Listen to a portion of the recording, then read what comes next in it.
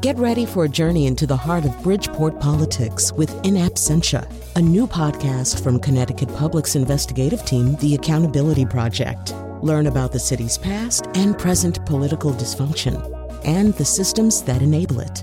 Tune in wherever you get your podcasts. Funding provided by Joe Zimmel and Valerie Friedman. You know how you watch shows like Jeopardy and Wheel of Fortune and The Price is Right? And it's cool. You could just holler out the answers or guess the phrase or, shout out $1, all you like. But what's it like when you're there, on stage, competing on one of those shows? The producer says, you better spin that wheel and get it all the way around, because if you don't, you're going to look foolish. So now I hum that wheel and I busted. But I want a car. I want a PT Cruiser. When you're playing at home, there's no risk calling a wrong letter or saying a wrong solution. But when you're up on stage, there are, of course, consequences. I'm a stage performer, and stage fright is not a thing that happens to me. I walked on that stage with my heart pounding. I'm Chion Wolf. Find out what it was like and get some pro tips if you're going to go for it. That's coming up next on Audacious, right after the news.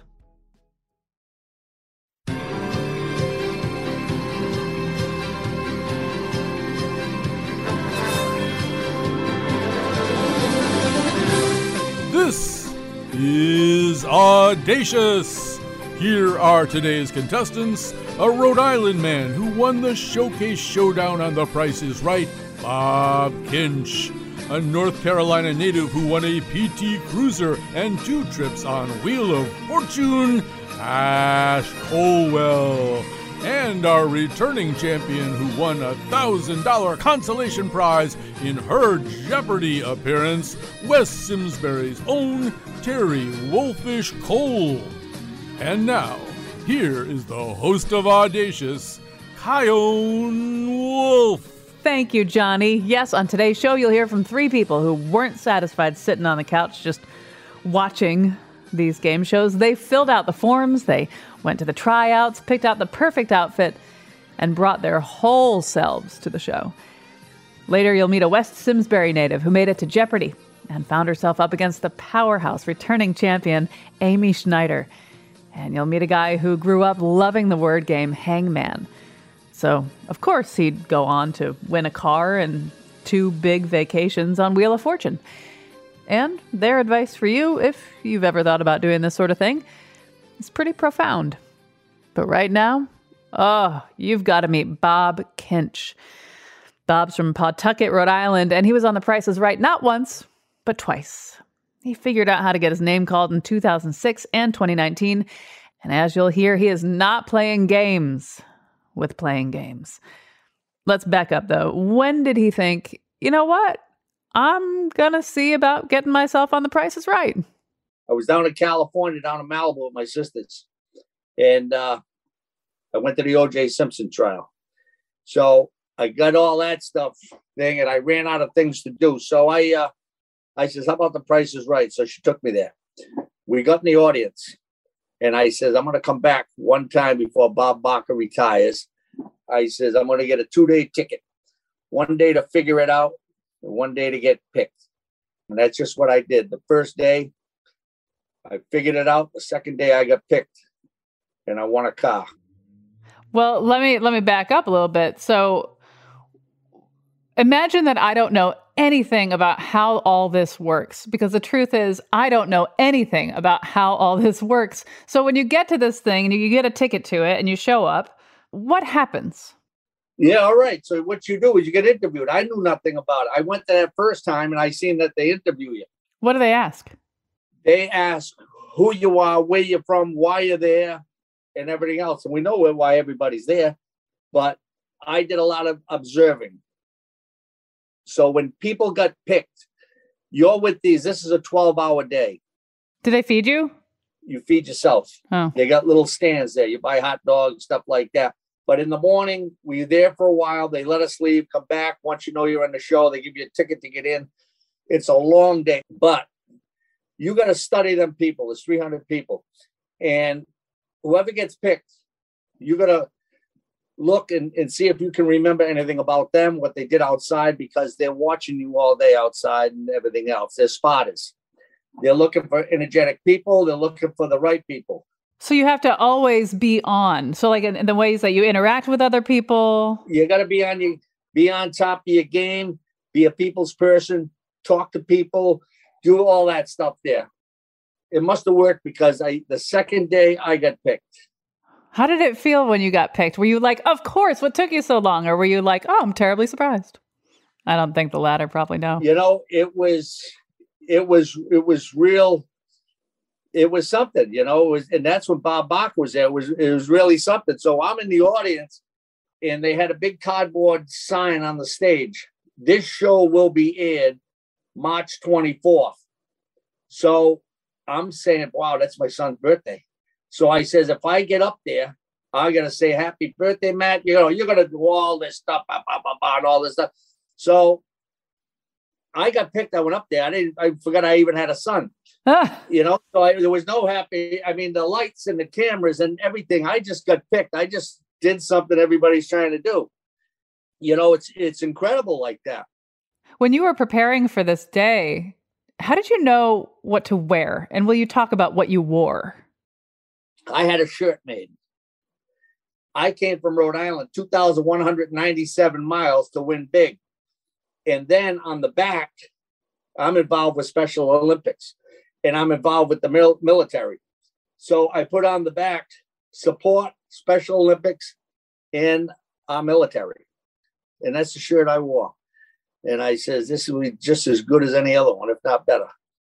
Now, when you got called up and you were blinded by the lights and your heart was probably racing, will you talk about what it felt like to see that studio? Like, was it smaller than you thought it would be? What did it smell like? It smelled like Hollywood. I couldn't believe how small it was because you have to watch the biggest part of the show or maybe half the show or the biggest part, all on monitors. There's so much you can't see because they're using behind the curtains off to the left, you can't see, off to the right, you can't see. It depends where you are. And that's what it was. It was really surprising to see it so small. All right. So bring me back to the stage. And I know there are two occasions that you were on this stage, but whichever one was the most vivid, I'd like to hear when you have to guess the prices of the objects in order to move forward in the show. What's going on in your head? Like, is there a way that you were able to prepare for that moment, or is there a technique? What can you tell me about what's going through your head at that stage in the game? I had to win a set of lights the first time to get up on stage. And I think I might have been the third bidder at one point. You're trying to get an idea. You can't prepare for that. You think you can, but when you get up there, it's a whole different ballgame. So the guy next to me, I just bid $1 more than him. And I grabbed that and got up there. And that was it. When I got up there, it was just, that's when you lose thought of everything. That's when I forgot I had a son. I couldn't wish him a happy birthday. So that was that. Will you talk about what it felt like to spin the wheel? Spinning the wheel, I lost the wheel on the first one, but to go up there, you're thinking you're going to get that 5 cents or $1. I don't want to blame anybody, but the producer said to me, now I'm a big guy, I'm 6'4", and he says, look, you better spin that wheel and get it all the way around, because if you don't, you're going to look foolish. So now I hum that wheel. I sent it on a merry ride. It got around and boom, I had to spin it the second time and I busted. So now we go to a commercial. I blamed him. I says, if you would have kept quiet, I says, I might have got something better. Oh, you're blaming me. We had fun anyway. It was all fun. But I blew the wheel. Yeah. But I won a car. I won a PT Cruiser.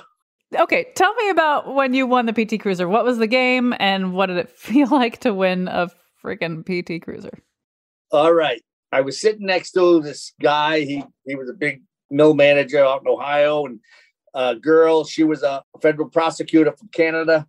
And I got to be friends with them. They were sitting right on the side of me. So I had to pull some cards out. Well, Bob Baca did.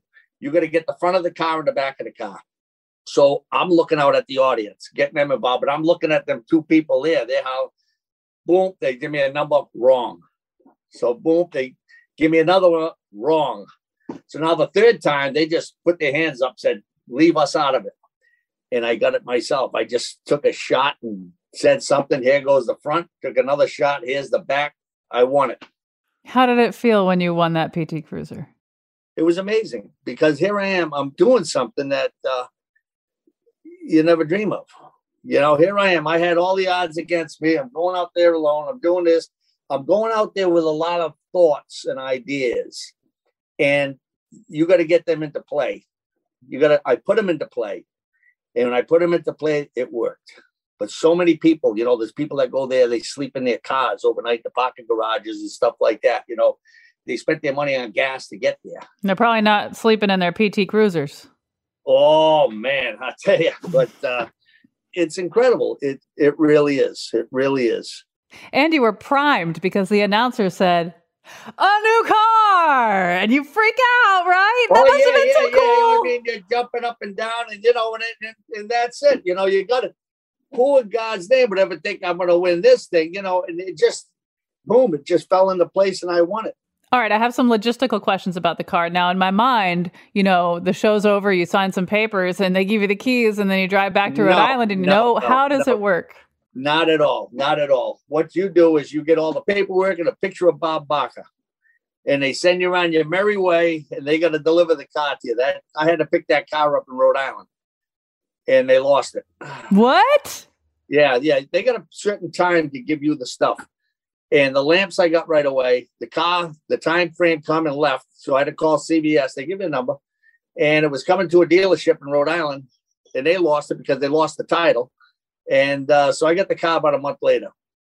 Did you get to pick the color, or was it? No, I got the color that they had, but what I did get is I got an $1,800 tax bill. So when I called CVS, I said, you know, here's my number and all this stuff, blah, blah, blah. So I said, I don't have the car. I said, but I got an $1,800 tax bill. She says, don't you worry about that tax bill. So I beat the tax bill, and that was okay to get the car a month later. I beat the tax bill. So for those who are listening right now and they think, you know, I love The Price is Right. I've been watching it my whole life, but I never considered actually being on it. What would you say to them? Do it. And if you don't get picked, you know, like the second time I won the showcase. And, you know, I came out after the show because they were putting on a second show. It's another thing they do now. They got a second show going on. And all the people were there watching me come out of the office, and you know they seen I was the top winner and all that stuff there. And I stopped and I said, I want to tell you all something. I says, don't be discouraged. I says, if you don't get picked. I says, without getting picked, everybody wants to get picked, but without getting picked, you're going to have the best day of your life. I says, you're going to mingle together. You're going to do it, and it really is. I says, you're going to have a great time.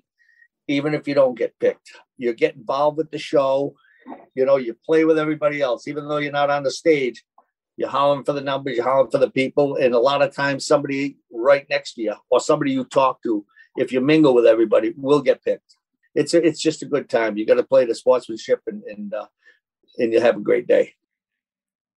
Do you watch the show differently now that you've been on it? A lot differently.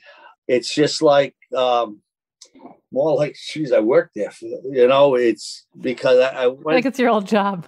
Yeah, the second time I got picked, which was 2019, you know, it wasn't nothing like the first. And that was with Drew Carey.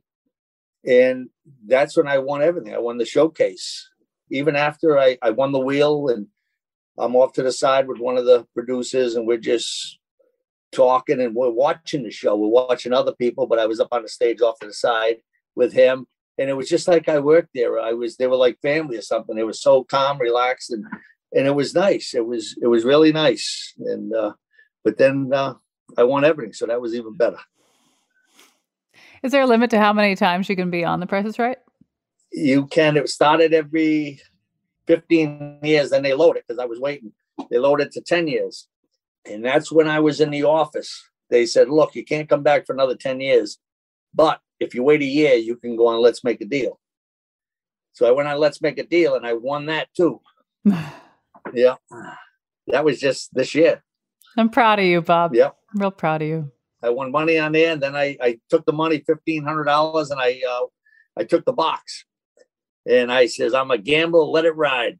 So I gave up the money, and I won a motorcycle. But that doesn't do me any good because I got 3 Harley Davidsons, and that was a Kawasaki.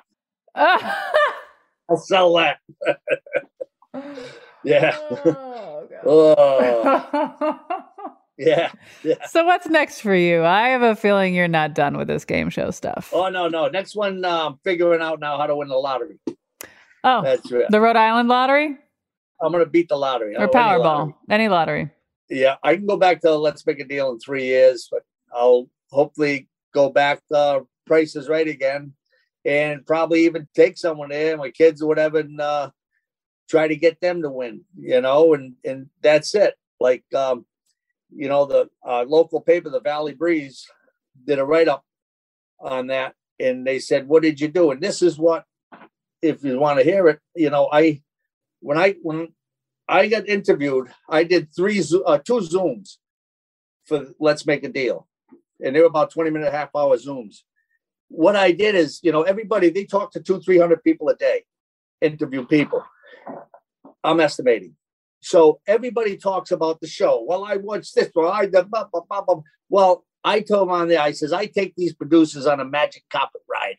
I take them right out of the studios. And I says, I take them into my life, what I do and everything with the military, with the fundraisers, all the things we do and all this stuff. I do all that. So when I'm done, and at the end of the day, when they're done interviewing all these people, they remember me. They remember me. I didn't talk one thing about the show.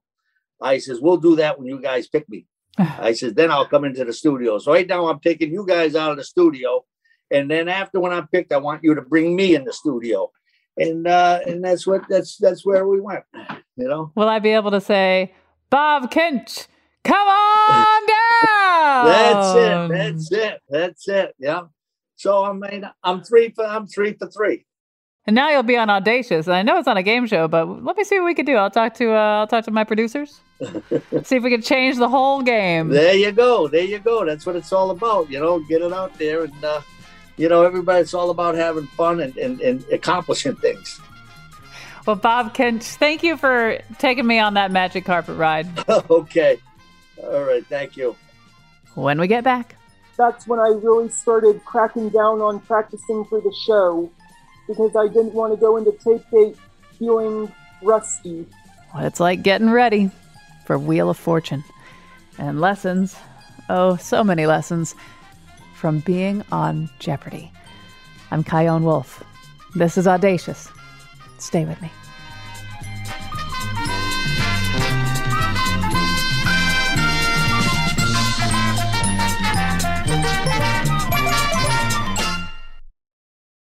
This is Audacious. I'm Chion Wolf. Today's stories from people who got themselves onto the sound stages of Jeopardy! The Price is Right, and now...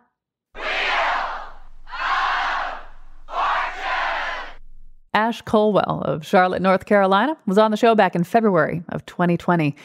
He grew up loving the game with a particularly violent name and objective, but hey, Hangman.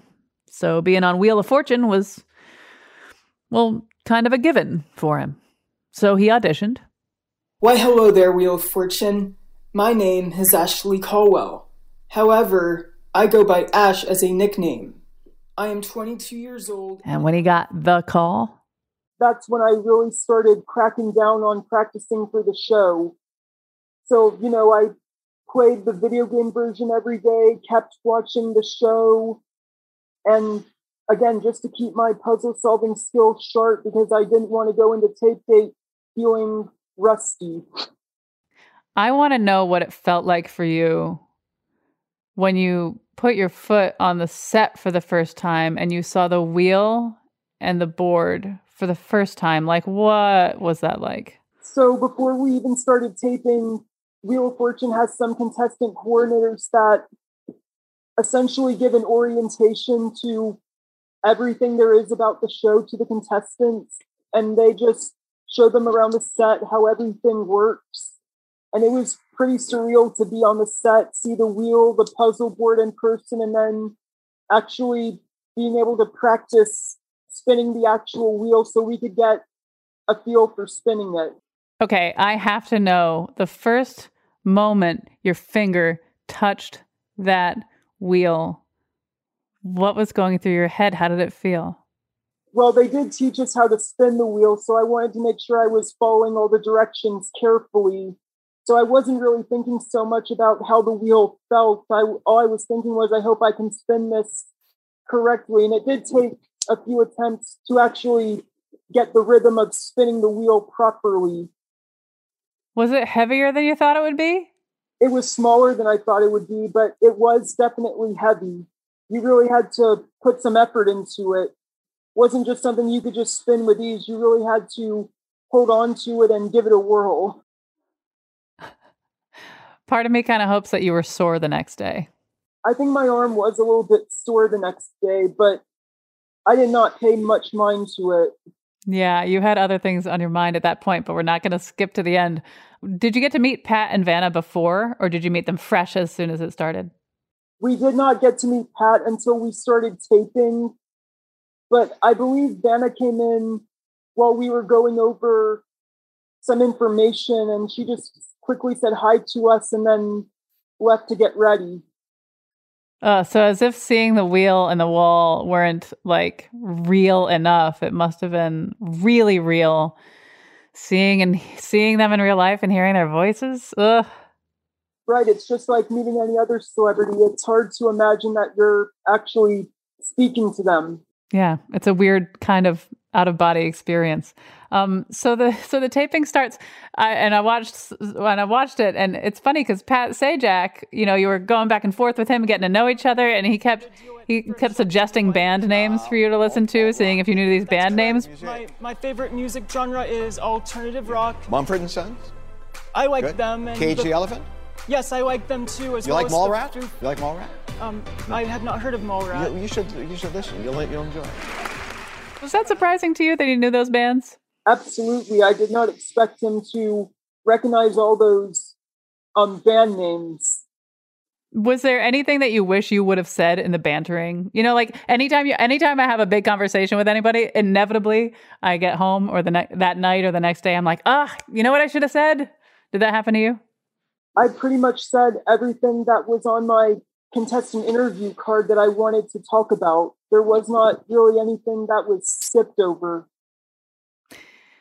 So the show's being taped. How much in your mind were you trying to anticipate everything that could happen next? Or how much were you just in the zone as the game was going on?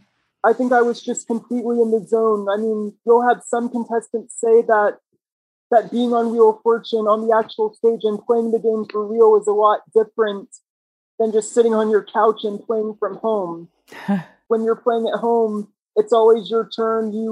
There's no risk calling a wrong letter or saying a wrong solution. But when you're up on stage, there are, of course, consequences. But I think I was just too focused on all the puzzles that my focus and determination combated the nerves. So when you solve a puzzle, when you remember how it felt to articulate those words, did you feel empowered? Were you 100% confident every time you solved a puzzle? So when I was solving the puzzles, I did want to make sure that I was 100% sure that what I thought was the solution to the puzzle was the correct solution. And I think once I knew it, I decided, let's try to solve the puzzle. Maybe this is it. Because I was afraid of spinning the wheel again and landing on a bankrupt or a loser turn and then control going to the next person. So again, I was just so focused and determined on solving the puzzle that once I knew it, I just wanted to solve the puzzle. And I ended up being right most of the time. You also don't seem like the kind of person who bows to fear very easily. Was there anything you were afraid of during taping?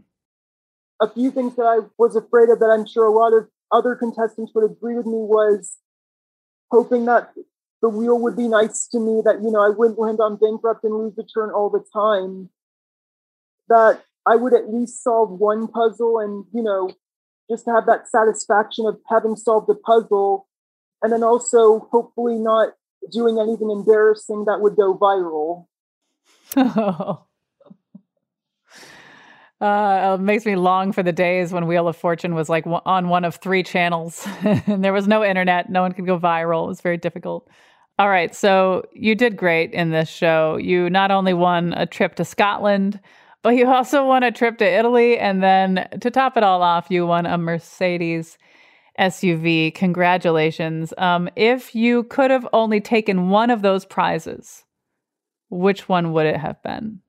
Probably the car, because that was won in the bonus round. Do you have to pay taxes on all this stuff? How does that work? Yes, all the prizes that you win do count as income, and you do have to pay the taxes on them. Do you get paid for the appearance overall? The only way you're going to get paid is by actually winning on the show. Contestants who are unable to solve any puzzles on the show receive a $1,000 consolation prize. I would be consoled by $1,000, yeah. Right. Besides that $1,000 consolation prize, the only way you're going to make money on the show is by spinning the wheel, calling correct letters, and then solving puzzles. So, show's over. You walk off the stage. What happens next? Do you have to sign some paperwork? Are you sweating and you need a shower? What happened next?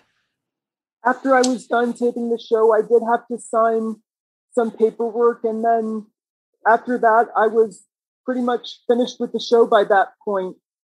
So the show was taped in February, right? February 2020. And the show didn't air until August of 2020. So you had to keep quiet for 6 months. How hard was it to keep quiet?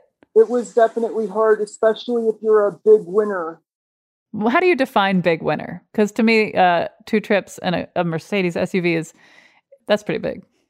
I just define a big winner as someone who goes on the show, wins a lot in cash and prizes, and especially solves their bonus round puzzle for a bigger prize. What's the biggest prize you've seen? Well, on Wheel of Fortune, I think the maximum prize you can win is $1 million, but there's a lot of hurdles you have to go through to win the million, but it has been done before. So you're able to go back? Can you try again? Unfortunately, no. Wheel of Fortune only allows contestants to appear once. It's like a metaphor for some things in life. So the show airs in August of 2020. What kind of reactions did you get from your friends and family? Just the usual cheers and congratulations, great job. But it felt pretty great to have all that support. Now, when you're out on the street, see, as a radio show host, there isn't one time where I get recognized and it's not the coolest thing. It is always cool when people recognize me. The novelty never wears off. Did you get recognized? And if so, how did that feel? Just walking down the street. So after my show aired, I was never recognized. Although I do recall one time, and this was kind of random, but a few months ago, I visited the Raleigh-Durham area, and I think I was participating in a 5K or something, and at the location of the 5K while I was participating in it, we were running around a neighborhood, and apparently one of the neighbors must have recognized me from being on the show, because as I was passing by their house, they said, "I remember you. Congratulations," but that's all they said. So I'm just presuming that they must have seen the show. So there are people listening to you right now who are in the before times of their life when it comes to their commitment, their engagement with Wheel of Fortune. They see the wheel, they love the show, they fantasize about the big board, they love Pat and Vanna, but they don't know yet if they have the guts to tango with that wheel. They're listening to you right now, and there's this voice in the way back of their head that's asking, should I do this? Could I do this? What do you say to them? I say go for it, because Wheel of Fortune is a once in a lifetime opportunity, you never get the opportunity again once you've done the show, and you never know what could happen when you're on the show. You could win $1 million, and that wouldn't have happened had you not applied for the show.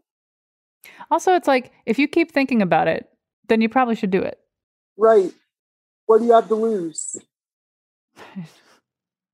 My last question is, and it's a little bit sensitive, how do you feel about Jeopardy, and how do you feel about Price is Right? So I am a huge fan of game shows, and that's the reason also why I wanted to be on Wheel of Fortune, because like I said, huge fan of game shows, and I knew that I would do well with Wheel of Fortune. But I am also a huge fan of the other shows, like the ones you mentioned. And I actually would love to try to appear on another game show in the future as well. Well, Ash Colwell, thanks for talking with me. Thank you for having me. After the break. I have never experienced a more cognitively intense 30 minutes in my life. Scenes from the soundstage of the Alex Trebek studio. I'm Chion Wolf. This is Audacious. Be right back.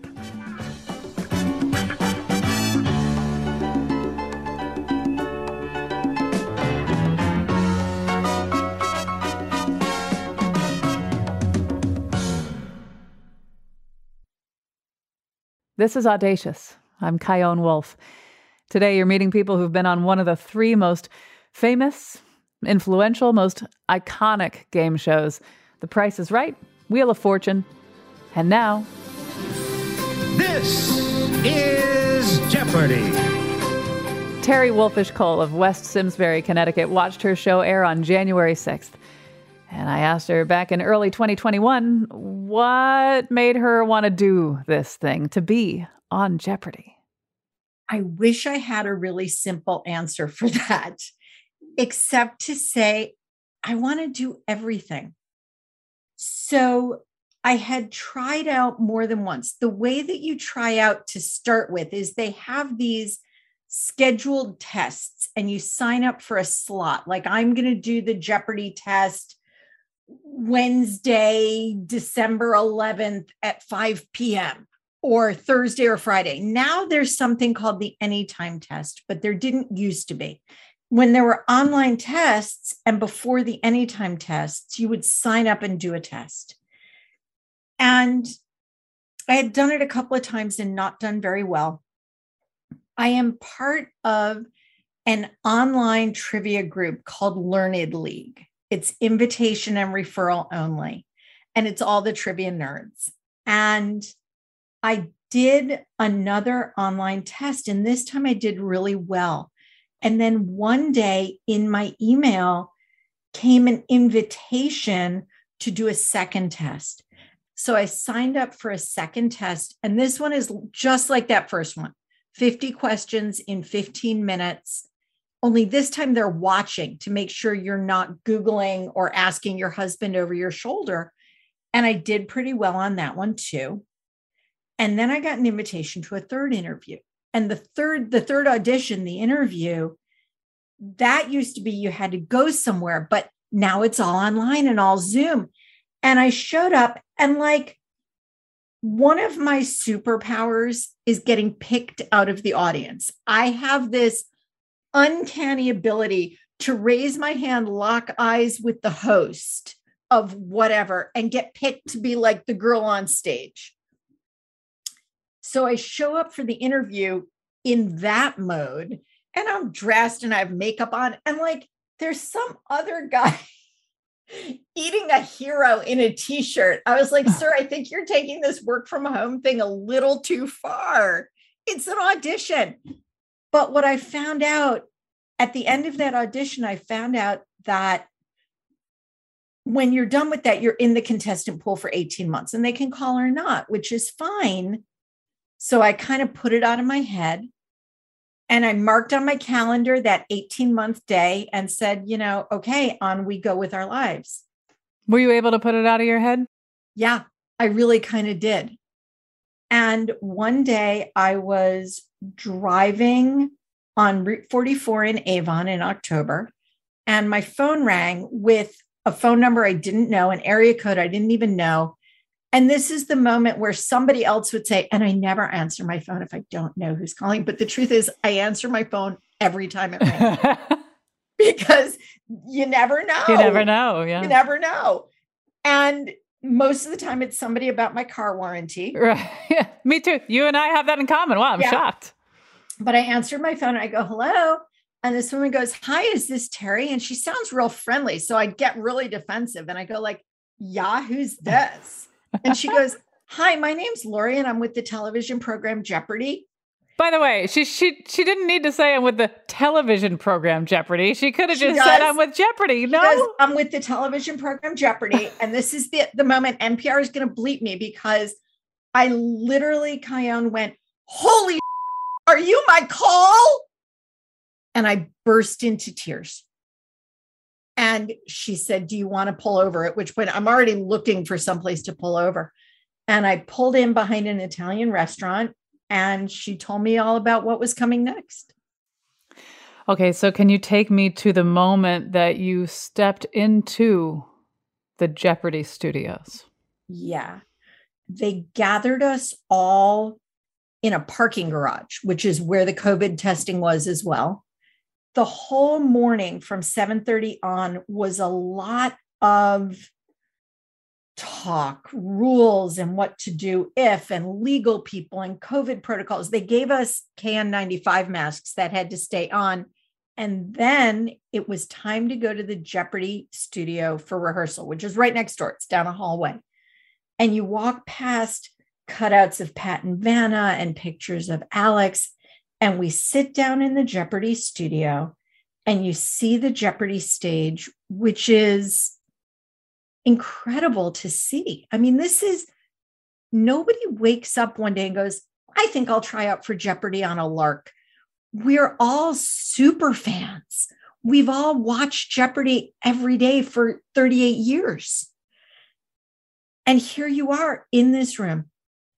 And it's time for the first round of rehearsals. They tell us they're going to bring up 3 people each time. Each person will get 2 rounds of rehearsal. They want to practice the game, answer the questions, buzz in, get used to seeing there's lights that tell you when you're allowed to answer, as well as the voice. They want you to really get to try it all. And they're introducing the first 3 people to go up on stage. They say, okay, first 3, we're going to have this person and this person and this person. And then Sarah from the Clue Crew, who is playing the part of Johnny Gilbert, the announcer, who's 95 and working from home. She introduces our first 2 contestants. And I don't remember who the first 2 were, but it was so-and-so, a journalist from this place, and so-and-so, a teacher from that place, and our returning champion, Amy Schneider, a computer programmer from Oakland, California, whose 23 game total equals $850,000. And we all thought they were joking. And they did the first round of rehearsal play. And Amy was like, bam, bam, bam, bam, bam, bam, bam. They had to stop the play and say, let's let so-and-so have a chance to call the next answer. Now, when Amy sat back down, I looked at her and said, was that real? Remember, because of the taping schedule, when I walked into that studio, she had won 23 games and no one knew it yet, except her. So here you are thinking, I might win Jeopardy. And then you're thinking, I am not going to win Jeopardy. Sort of. All I wanted was an even playing field. I didn't want to swim against Michael Phelps. I'm ready to get in there and compete. I'm as good as any regular player who walks in the room, and I know it. I just wanted I don't even want to say a fair fight, because nothing unfair happened to me. This is the part that I've had time to sit with and try to reconcile. Nothing unfair happened. There's no one to blame. There's nothing to feel bitter about. It's like the people who went to Hawaii and were flooded on their honeymoon, and there's no do-over. You get to be on Jeopardy once in a lifetime. Oh, you're not allowed back. I've never heard of it happening. I don't think you can. Now, when you were on stage and you knew you were up against this powerhouse, do you think that rocked you? Like, did it affect your style? Like, if you had somewhat of an even playing field, do you think you would have been more present or more focused or more quick on the buzzer? Not more present, not more focused, not more quick on the buzzer. I'm a stage performer, and stage fright is not a thing that happens to me. I walked on that stage with my heart pounding. The other thing I can tell you is I have never experienced a more cognitively intense 30 minutes in my life. So much so that in the weeks and months between taping and airing, I could tell you that I played 61 clues, including Final Jeopardy. I was able to name 2, maybe 3 categories and answer to you 3 or 4 questions that I got right. I knew I didn't get a daily double, that I never found one. I knew I answered a question. I knew Dean Stockwell was one of my answers from Quantum Leap. Oh, I love that show. I should bring that back. I knew Big Ben was one of my answers. I know Amy got one wrong that she said was Whig and I said was Federalist. So yeah. You'll never forget it either. That's it, Kaya. And what I found out in the Jeopardy contestant Facebook groups afterwards is this happens to everybody. It's as if to activate your recall brain as intensely as you need to, your memory brain shuts off. I heard stories after of people watching their episode, hearing a clue, thinking to themselves, I wish I knew that, and then watching themselves answer it on television. Isn't that crazy? Yeah, that's wild. Can we go back for a second? I'd like to hear about some of the sensations and experiences. Like the first time you pressed the button, what did it look like? What did it feel like, the button? The button, I had a practice button. You can buy one online. What? Really? Oh, yeah. So, okay. What is well known in the trivia community and the communities of people who want to be on or have been on Jeopardy is that the depth and breadth of your knowledge is not what wins the game. What wins the game is buzzer speed. So if you're serious about this, as part of your practice, you get a practice buzzer. It looks and feels like a cigar tube in your hand, more or less, with a button on top, and it's wired. In my case, it wires out USB to your computer, but it can there's wires into whatever it wires into. So at home, when you're practicing, there's a website where somebody's asking questions.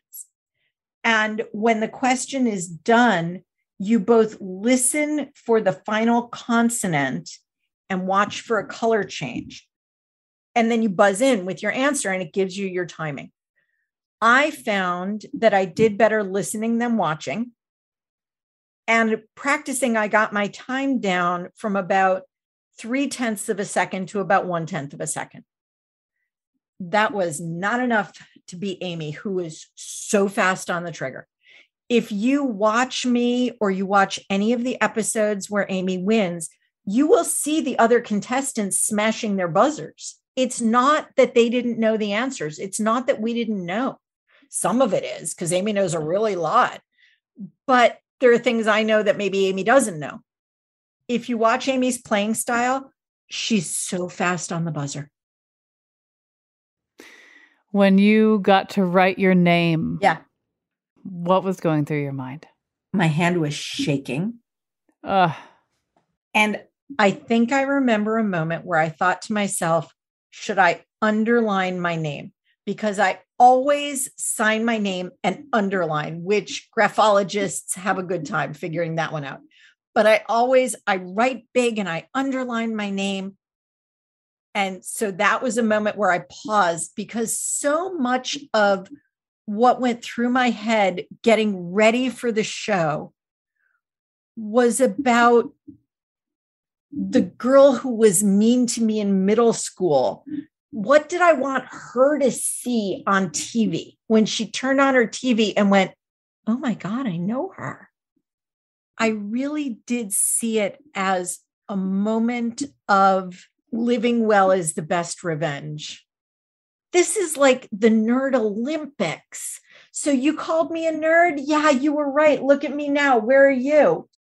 That was a big part of my thought process getting ready for this, was imagining a lot of people just turning on their TV and seeing me there. And what was that going to be like? So for those who are listening, thinking, I do love Jeopardy, and I guess I could go for it, what would you say to them? I would say, go for it. Go for everything.